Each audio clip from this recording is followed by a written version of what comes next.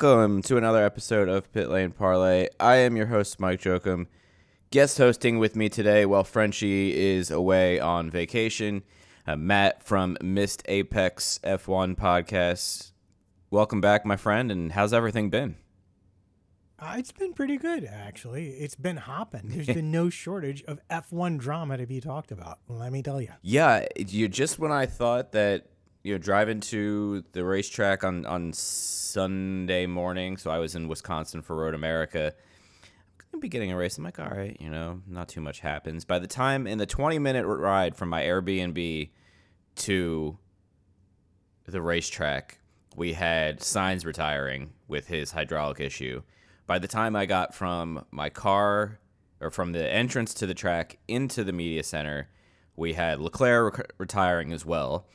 So it wasn't really too chaotic after that, unless you're a fan of Ferrari engines. When we had 4 of the 6 Ferraris retire this weekend.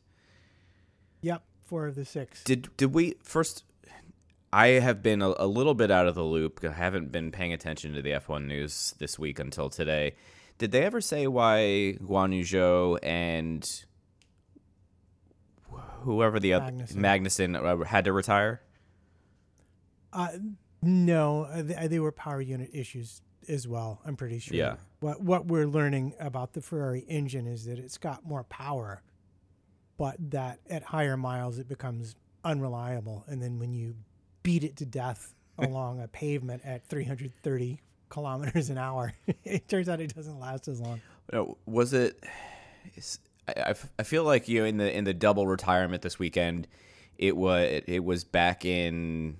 It was one of the earlier races this year. I remember, again, I was at another IndyCar track. It might have been in March. And Christian Horner saying, I'd rather be fast than reliable. Well, now it looks like, I think it was Christian Horner. Now, Red Bull is looking more reliable and Ferrari is not. So it's kind of interesting how the engines have almost changed reliability rankings in the last 2 or 3 months. Yeah, well, Ferrari had the distinct advantage at the beginning, but as Red Bull's lost weight, they've been pushing Ferrari, and I do believe that Ferrari has increased the output of their engine. Yeah.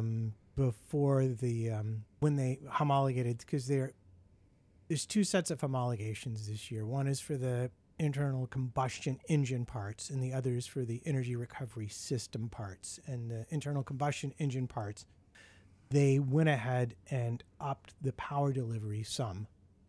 Right. Whether that's which side of the system's from, they didn't say, but they put out more power, saying it was reliable, but apparently not reliable enough at high miles. So we're in an interesting phase now, because you are allowed to make changes for reliability purposes. Yeah.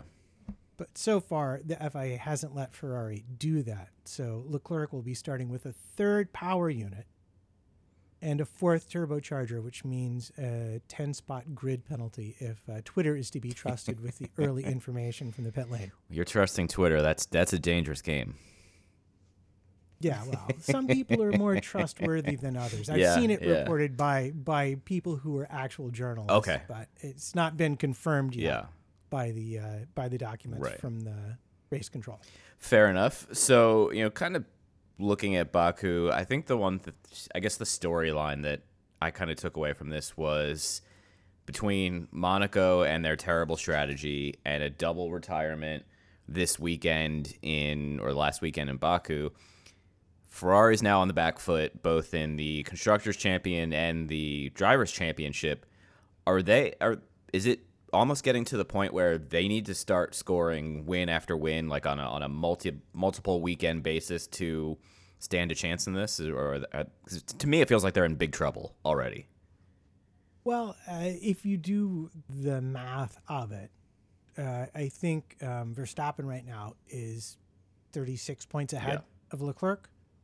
And if you assume Verstappen finishes 2nd in every race and he gets fast lap, that's a 6-point differential if Leclerc wins. And at 36 points, that means he's got to win 6 races just to tie.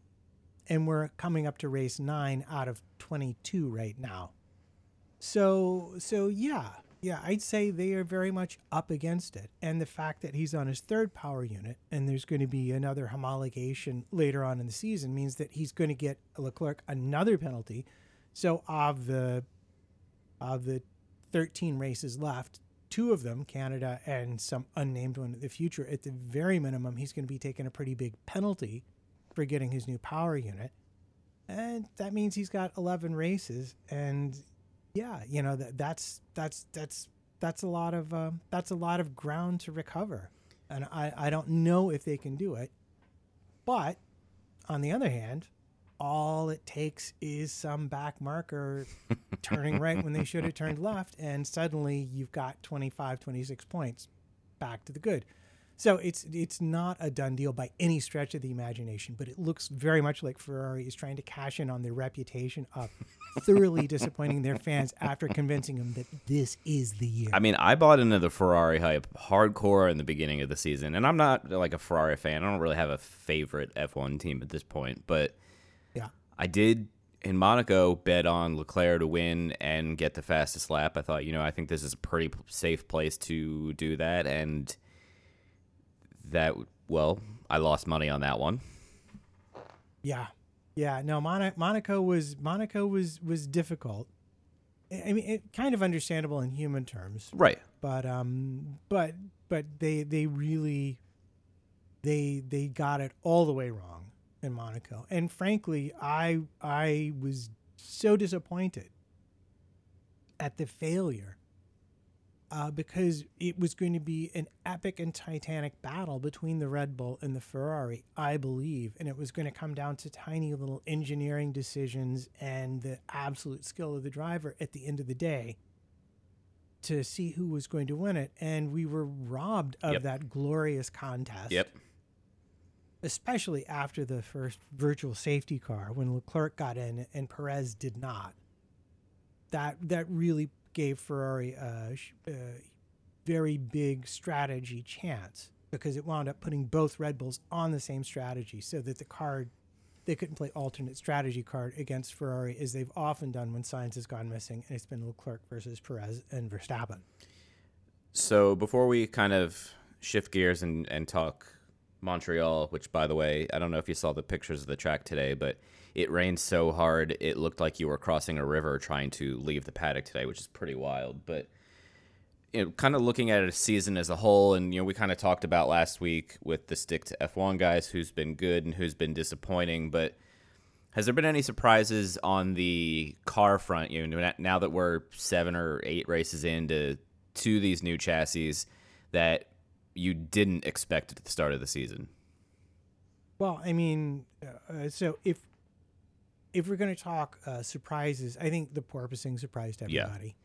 And I think how long it's taken them to get on top of it, which they're not really entirely on top of, as we've seen with the massive new regulation bomb that's been dropped on this week's race. That has surprised me. But I would say the biggest surprise to me really has been Alfa Romeo. They have looked good forever, but they've turned up with some really, really decent performances. And if they can get their tire issues sorted out, then they have shown they can be quite competitive, more so than I would have bet on them being at the beginning of the season. Yeah, especially, Bottas is a good driver, but I didn't really know what to expect out of Zhou Guanyu. And I know he's had some bad luck, especially, this past weekend and a couple others where they've been, like, hey, you have to try the car. But he's been more impressive than I expected for the most part.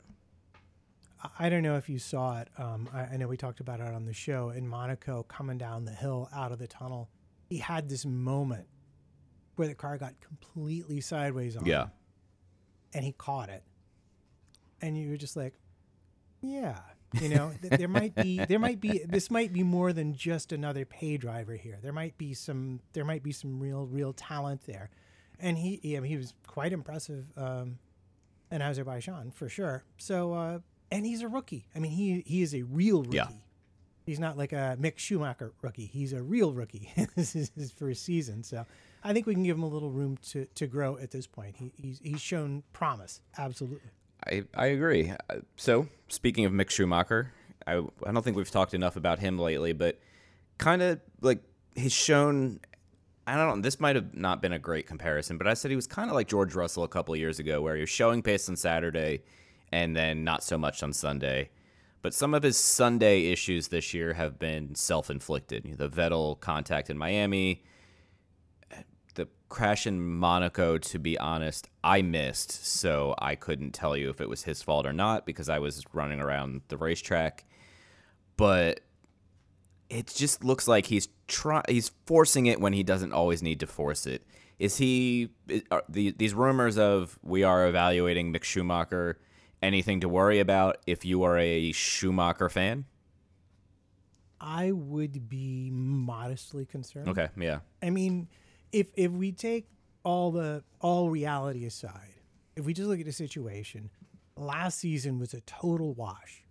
I don't even know, aside from the fact that he got to drive the cars on the tracks where they raced. If you could rate the Haas, it was barely a Formula One car. Yeah. And he had no effective comparison or teammate or anything last season. This season, you have a brand new car, and he's got Magnussen, who is a very talented driver and who had spent last season racing, even though not in Formula One. And I think he's really up against it for the first time. So made the joke about a Schumacher rookie, but in a lot of ways, it really is his first real season in Formula One because he's got real competition and a car that's potentially competitive. And the thing that we know about him from the junior series is that he never was one to show up and just win everything immediately. It was always year two. So are we essentially saying this is like year 1B and next year, if he is still around, is year 2? Yeah, I mean that's how I would put it if I was trying to be fair to him. But this is also Formula One. That was, and I think what so fairness only goes so far. He has value. His name has value. He will have value to teams as a driver with a Schumacher name. There's a lot of fans who are very invested in that. And let's not forget, Formula One is first and foremost, it's a business. Yep. However, and I've been thinking about this, so I'm going to try this out here. Let's do it. What a lot of people aren't coping with right now, or I don't think are taking into account, is the way in which the cost cap, which the teams have to operate under, is going to affect personnel choices. Before, if I'm a pay driver, I can show up with my $30 to $40 million and say, I bring you this.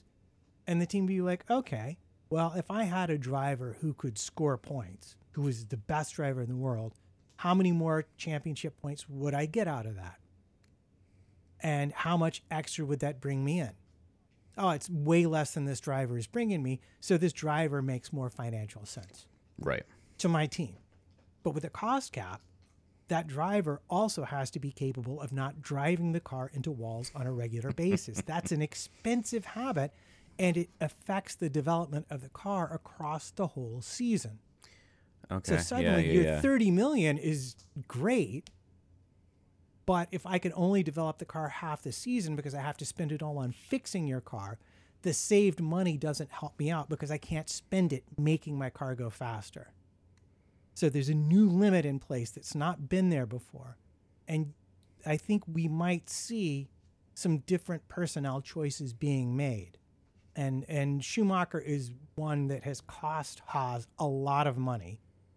And unlike certain other teams, Aston, they may not be willing to fund his insurance until he gets to age 25 or whatever, and the rates go down, if you know what I mean. Fair enough. So on the Aston Martin front, since you brought them up, Vettel is getting everything he can out of a god-awful car. Lance Stroll exists. And we'll just... It's his home Grand Prix. How can you be so mean to him? Okay, I understand how you be, but I mean, really. Is this... So I know this is Latifi's first Canadian Grand Prix. Is this Stroll's first, or did he have a Williams one in a couple years ago? I think he had at least one. Yeah. I mean, he's been around longer than people think. I always forget that. Maybe that's because, well, I don't need to make fun of him anymore. Maybe that's because he's done nothing all that relevant most of the time. But if you are Lawrence Stroll and you're parading around the garage area screaming at everybody, are you really doing a good job attracting people? Because if you're, an engineer or somebody who can better that team and you have to deal with Lawrence Stroll, are you going, maybe I don't want to go there? I don't know. It, as they say, depends. I mean, I know money talks. Money talks, and because of the budget cap, spots, the big teams can't have 500 engineers anymore. Yeah. So people have to go places. I think people who work there on a day-to-day basis, I don't hear the complaints about it. But if I was in the garage, like if that was the kind of management behavior I as a human being was subjected to on a regular basis, I would be looking for, I would be evaluating my options. I would be looking for other places to be. It does not look like fun, his style of yelling and screaming. And, I'd rather be at the Mercedes we're all a family here kind of style. And I think probably most people would. But the fact is that although his means may be questionable, I think that the Aston as a car, at least in the hands of Vettel right now, is looking a bit more capable than it was at the beginning of the season. And if they have bought themselves especially more room to play with the ride height to control the bouncing, then you've got a car that can score points. Certainly they were at the absolute bottom of the points table with Williams, but they might be able to claw their way up a little bit further. But Stroll's going to have to get his act together as a driver, and they're going to have to be on it with setup. Strategy's always been good for them. So no more Monaco tantrums like Stroll had. It's probably not a good idea, but do you think so? Vettel missed the first 2 races of the year, and do you think so? Where he's done 5 or 6 races at the point of this year.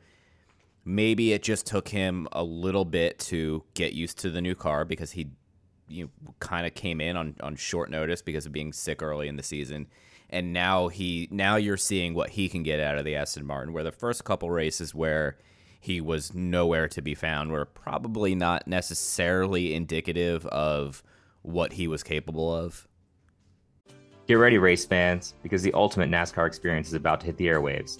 Welcome to Pit Pass NASCAR, the podcast that takes you deep into the heart-pounding world of NASCAR racing.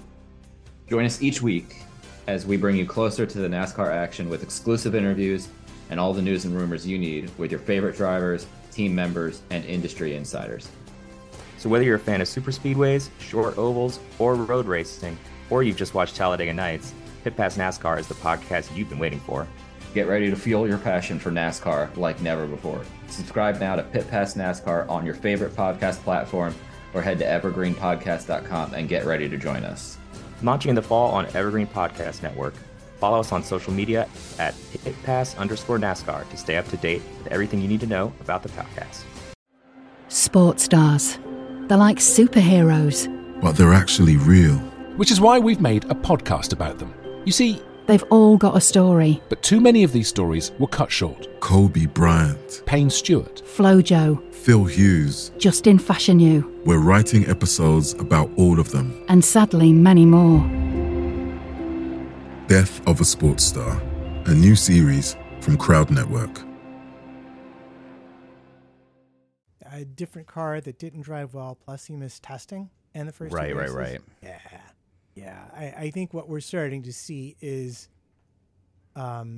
just maybe the talent difference between Stroll and Vettel. Stroll is an acceptable driver. Yeah, he's no Mazepin. He's done a good job. Yeah. He's had good results, but he's not, I don't think, on the level of Vettel. No. By any stretch of the imagination. And Vettel is not on the level of the Vettel we all remember in any event. Yep. So I think that's sort of a self-inflicted points wound. If I'm Stroll Senior, I'm clearly kind of running the team, so my kid has a decent car to race with, and it's hard to avoid that conclusion. On the other hand, he put the money together, he bought the team, and it's his team. So as long as his partners go along with it, he can do whatever he wants. I suppose. Yeah, it's hard to argue. As much as we give him grief on this show from time to time, I get it. Like, I don't blame Lawrence Stroll or Lance Stroll for being in that position. I get it. It's annoying, but it's one of those, like, I accept it. It's frustrating because there are plenty of people who were as talented, if not more talented, who did not get that amount of time to figure themselves out. They did not get that amount of help to figure themselves out. And so as human beings, I think we're always sensitive to that disparity in treatment. And but Lance is not a bad person, and I guarantee you, he's a better driver than me. Same. So that's fair enough. So the last thing I wanted to get to, other than talking about Montreal for a few minutes, is porpoising and the new directive that came out today to try and curb it a little bit. So what did the directive say, kind of in your opinion? What are you kind of taking away from it? Right. So this was an approach that I think felt right to me in a lot of ways, because obviously if you just change the rules, as was done for Red Bull in 2013 with the tires, when they rolled back the tire construction after the first 6 or 8 races. And from there, Vettel went on to just cruise to the championship because the tires that they brought in, the new tires, didn't work with Red Bull's aerodynamic construction at all. And that essentially gave the title to Red Bull. That decision, that one technical decision did. And it was done on the grounds of safety. But the FIA would prefer to avoid it. The problem you have, and the drivers have said it themselves, is that the engineers will always choose maximum performance. And as a driver, I always choose the fastest car. Yep. So someone needs to protect the drivers. And the issue here, so I'll break down the regulations real quick. What they're going to do is they're going to take some accelerometers that are in the safety data recorder. There's an external and internal one. They're going to look at the amount of vertical accelerations, the amplitude, the number of G's, and the frequency, and they're going to set a limit. And if your car violates that limit, you're going to have to run 3 laps, race pace, no DRS. If your car violates that limit, you have to make setup changes so that it doesn't. Either the spring rates, tire pressures, ride heights, whatever it is, your engineers have to work it out. And once you don't violate it anymore, then that setup is fixed. That's what you have to live with for the race. So I think that's a pretty fair way of saying it's the team's responsibility to protect the driver. The qualms that I have is they don't seem to have decided yet on a level whether it's going to be an average or a peak. But I know, being an American, there was a lot of controversy in the NFL about head injuries, CTE, and that my following of that story informed me that the main driver they felt of that was subconcussive repetitive impacts, which, if you've ever sat in a porpoising go-kart, driven over some bumps, you can appreciate at 330 kilometers an hour how rapidly those could add up to be a long-term health problem. So my main concern is that they get that they understand it's a cumulative thing that they get the medicine of it right, the science of it right. They're moving in the right direction, but I feel like I would love to see them bring in someone who made a specialty of this to look at the data with them and make a recommendation that will really protect the drivers. I think that's kind of where I am. Totally fair with me. I I have a hard time disagreeing. I was surprised it wasn't more definitive in their, hey, your ride height can't be more than this, or has to be more than this, or tire pressures have to be this. That's what I assume. But I guess something is better than nothing, at least to start, before maybe they can come back before the next race and then go, okay, based on what we saw, now we're going to get more strict. Yeah, well, they're giving themselves room to negotiate this. For Canada, FP3 is when the limit will be set, and the test has to be run. And I think they were very influenced by the Red Bull propaganda campaign on TV about how all the other teams have figured it out. So why should we all suffer because Mercedes got it wrong? But they weren't entirely wrong about that.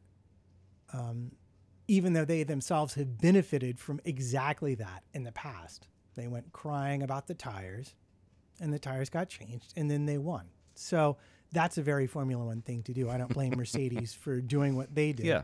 I'm delighted it's not a prescriptive response, though. Okay. Because you could say, raise the ride height 10 mil. That might not solve the problem. According to Mercedes, the problem is more than just the porpoising. Right. That they may have a suspension restraint that keeps them from solving. So I think it's going to be a work in progress a bit with the FIA, and again, hopefully with medical professionals, people who've studied this issue, to make sure the drivers are protected. And then I like the idea of saying, okay, this is what your driver is allowed to have. You're allowed to engineer any solution to that you want that's within our current technical regulations. I think that's entirely a better way to do it. Fair enough. Can't argue. You've convinced me. So, a couple minutes left here as we bump up on a half hour, but Montreal is this weekend. First time in Montreal since 2019. One of these years I'm actually going to get to go there, but where does Montreal rank in terms of favorite F1 tracks for you and you personally, and maybe you watching, as a covering it?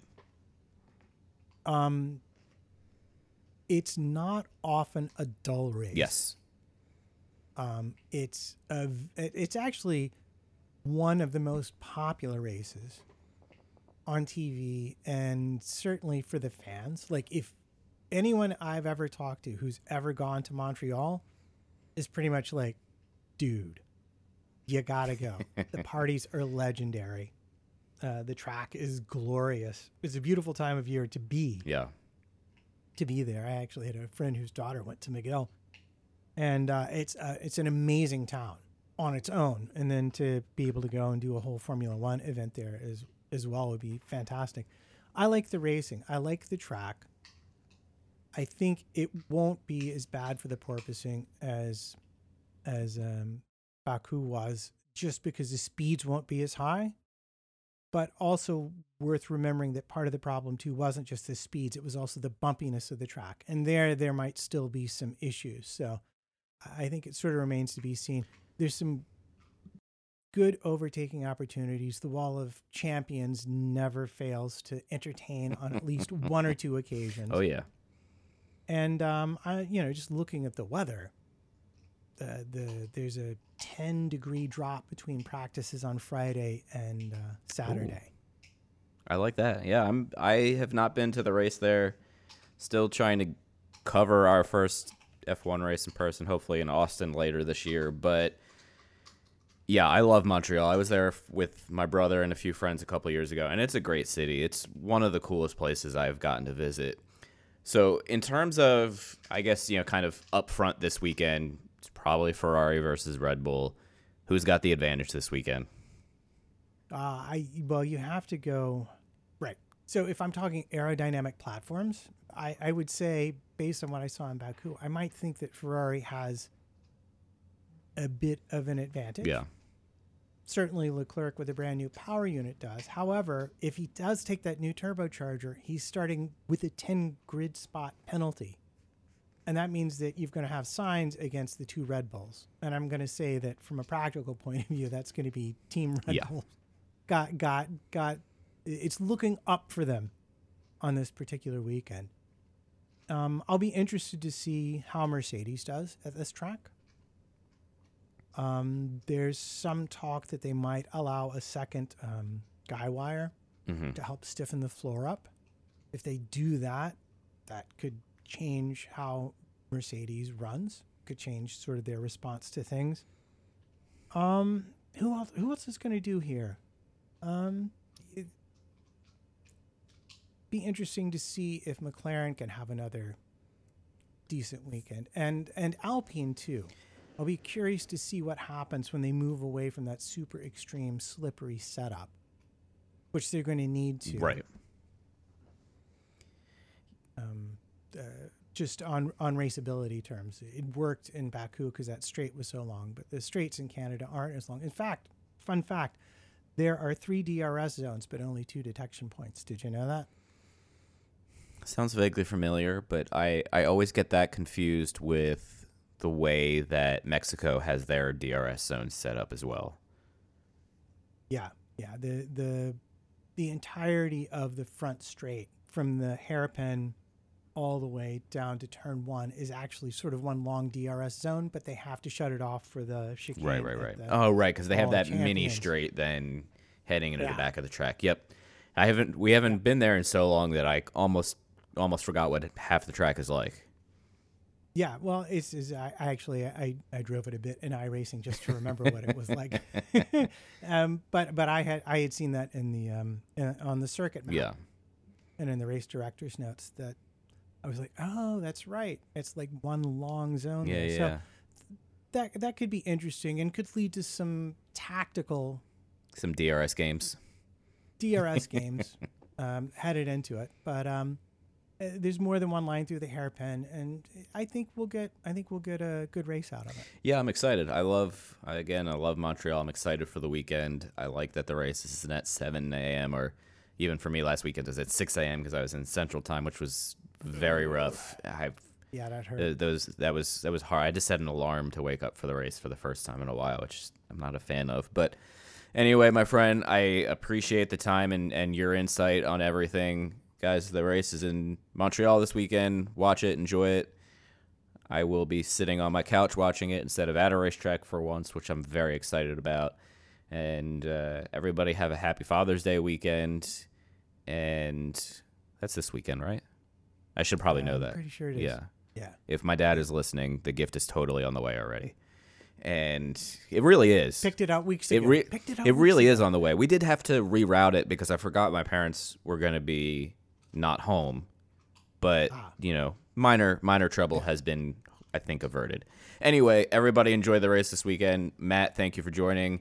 Matt is with Missed Apex Podcast. I'll put the website and social media link in the episode notes so everybody can check that out as well. And have a good weekend, man. Great. Thanks. You too, No man. problem.